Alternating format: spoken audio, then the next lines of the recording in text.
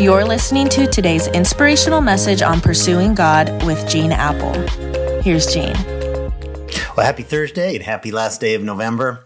First weekend of December is just around the corner, and I hope you'll make plans to attend one of our worship services on any of our 7 campuses this weekend. And I'm so excited to kick off a new series for Christmas called 'Tis the Season. The message this weekend is the season of loneliness based on Matthew chapter 1 and the book of Ruth. It's going to be really a unique message. We're announcing our results from Unfinished in celebration, so it'll be fun. This week, we're talking about how Christmas can be emotionally a blue season for many people. And the good news is Jesus is able to rescue us from our blue seasons in our lives because he's our wonderful counselor. However, Jesus is also able to rescue us because he's the Bible says, our mighty God. That little baby who became flesh in Bethlehem grew up to express the fullness of God's amazing power. To quote Disney's genie in the animated movie Aladdin, Jesus has phenomenal cosmic power in ittle bitty living space.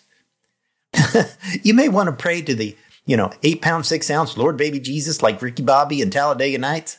That's fine, but you got to understand, he is the mighty God, and he has the power to not only counsel and advise. Throughout Jesus' life, people would draw close to him in need of his power.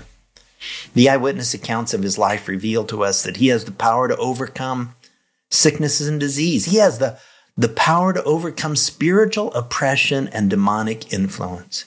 He has the power to overcome confusion, loneliness, despair. He has the power to calm storms. He can calm whatever storm you're facing. He has the power to rescue empty-handed fishermen from financial disaster and business failure. He can rescue us from our failures too.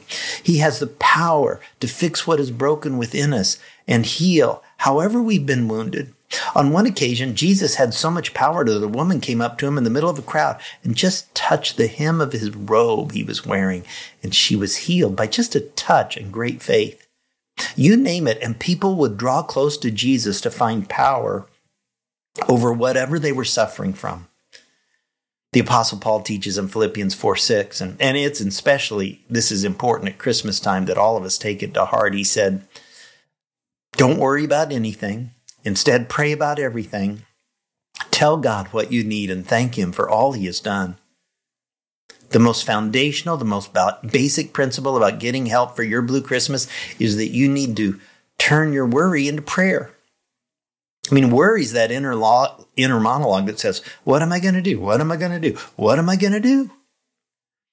We can draw close to God when we change that repetitious inner monologue of worry into a dialogue with God. We need to go from, what am I going to do? What am I going to do? To, God, please do what only you can do, God. Only what you can do. Maybe you're in a situation where you need to call on the mighty God. God, I need your help. God, I need your help financially. I need your help relationally, emotionally. Turn whatever has you worried into prayer, calling on his mighty power. I wonder if what has you down this Christmas is something about which you've done all you can do. Maybe you've given it all you've got, and deep down you know without God doing what only he can do, there's no hope. I want to encourage you, turn that inner monologue of what am I going to do? What am I going to do? Into a dialogue that says, God, I need you to do what only you can do.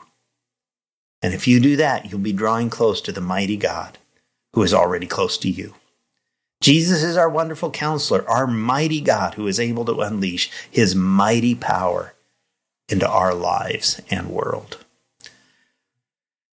God, give us the faith to trust that you are bigger and greater and stronger and more powerful than the circumstances, the hurts, the challenges, the grief, the loneliness that we find ourselves in. We acknowledge you are a mighty God. You raised your son who had died out of a tomb to live forever. And we trust him and that same mighty power in his name. Amen. Amen. Catch you back here tomorrow. You're listening to today's inspirational message on pursuing God with Gene Apple.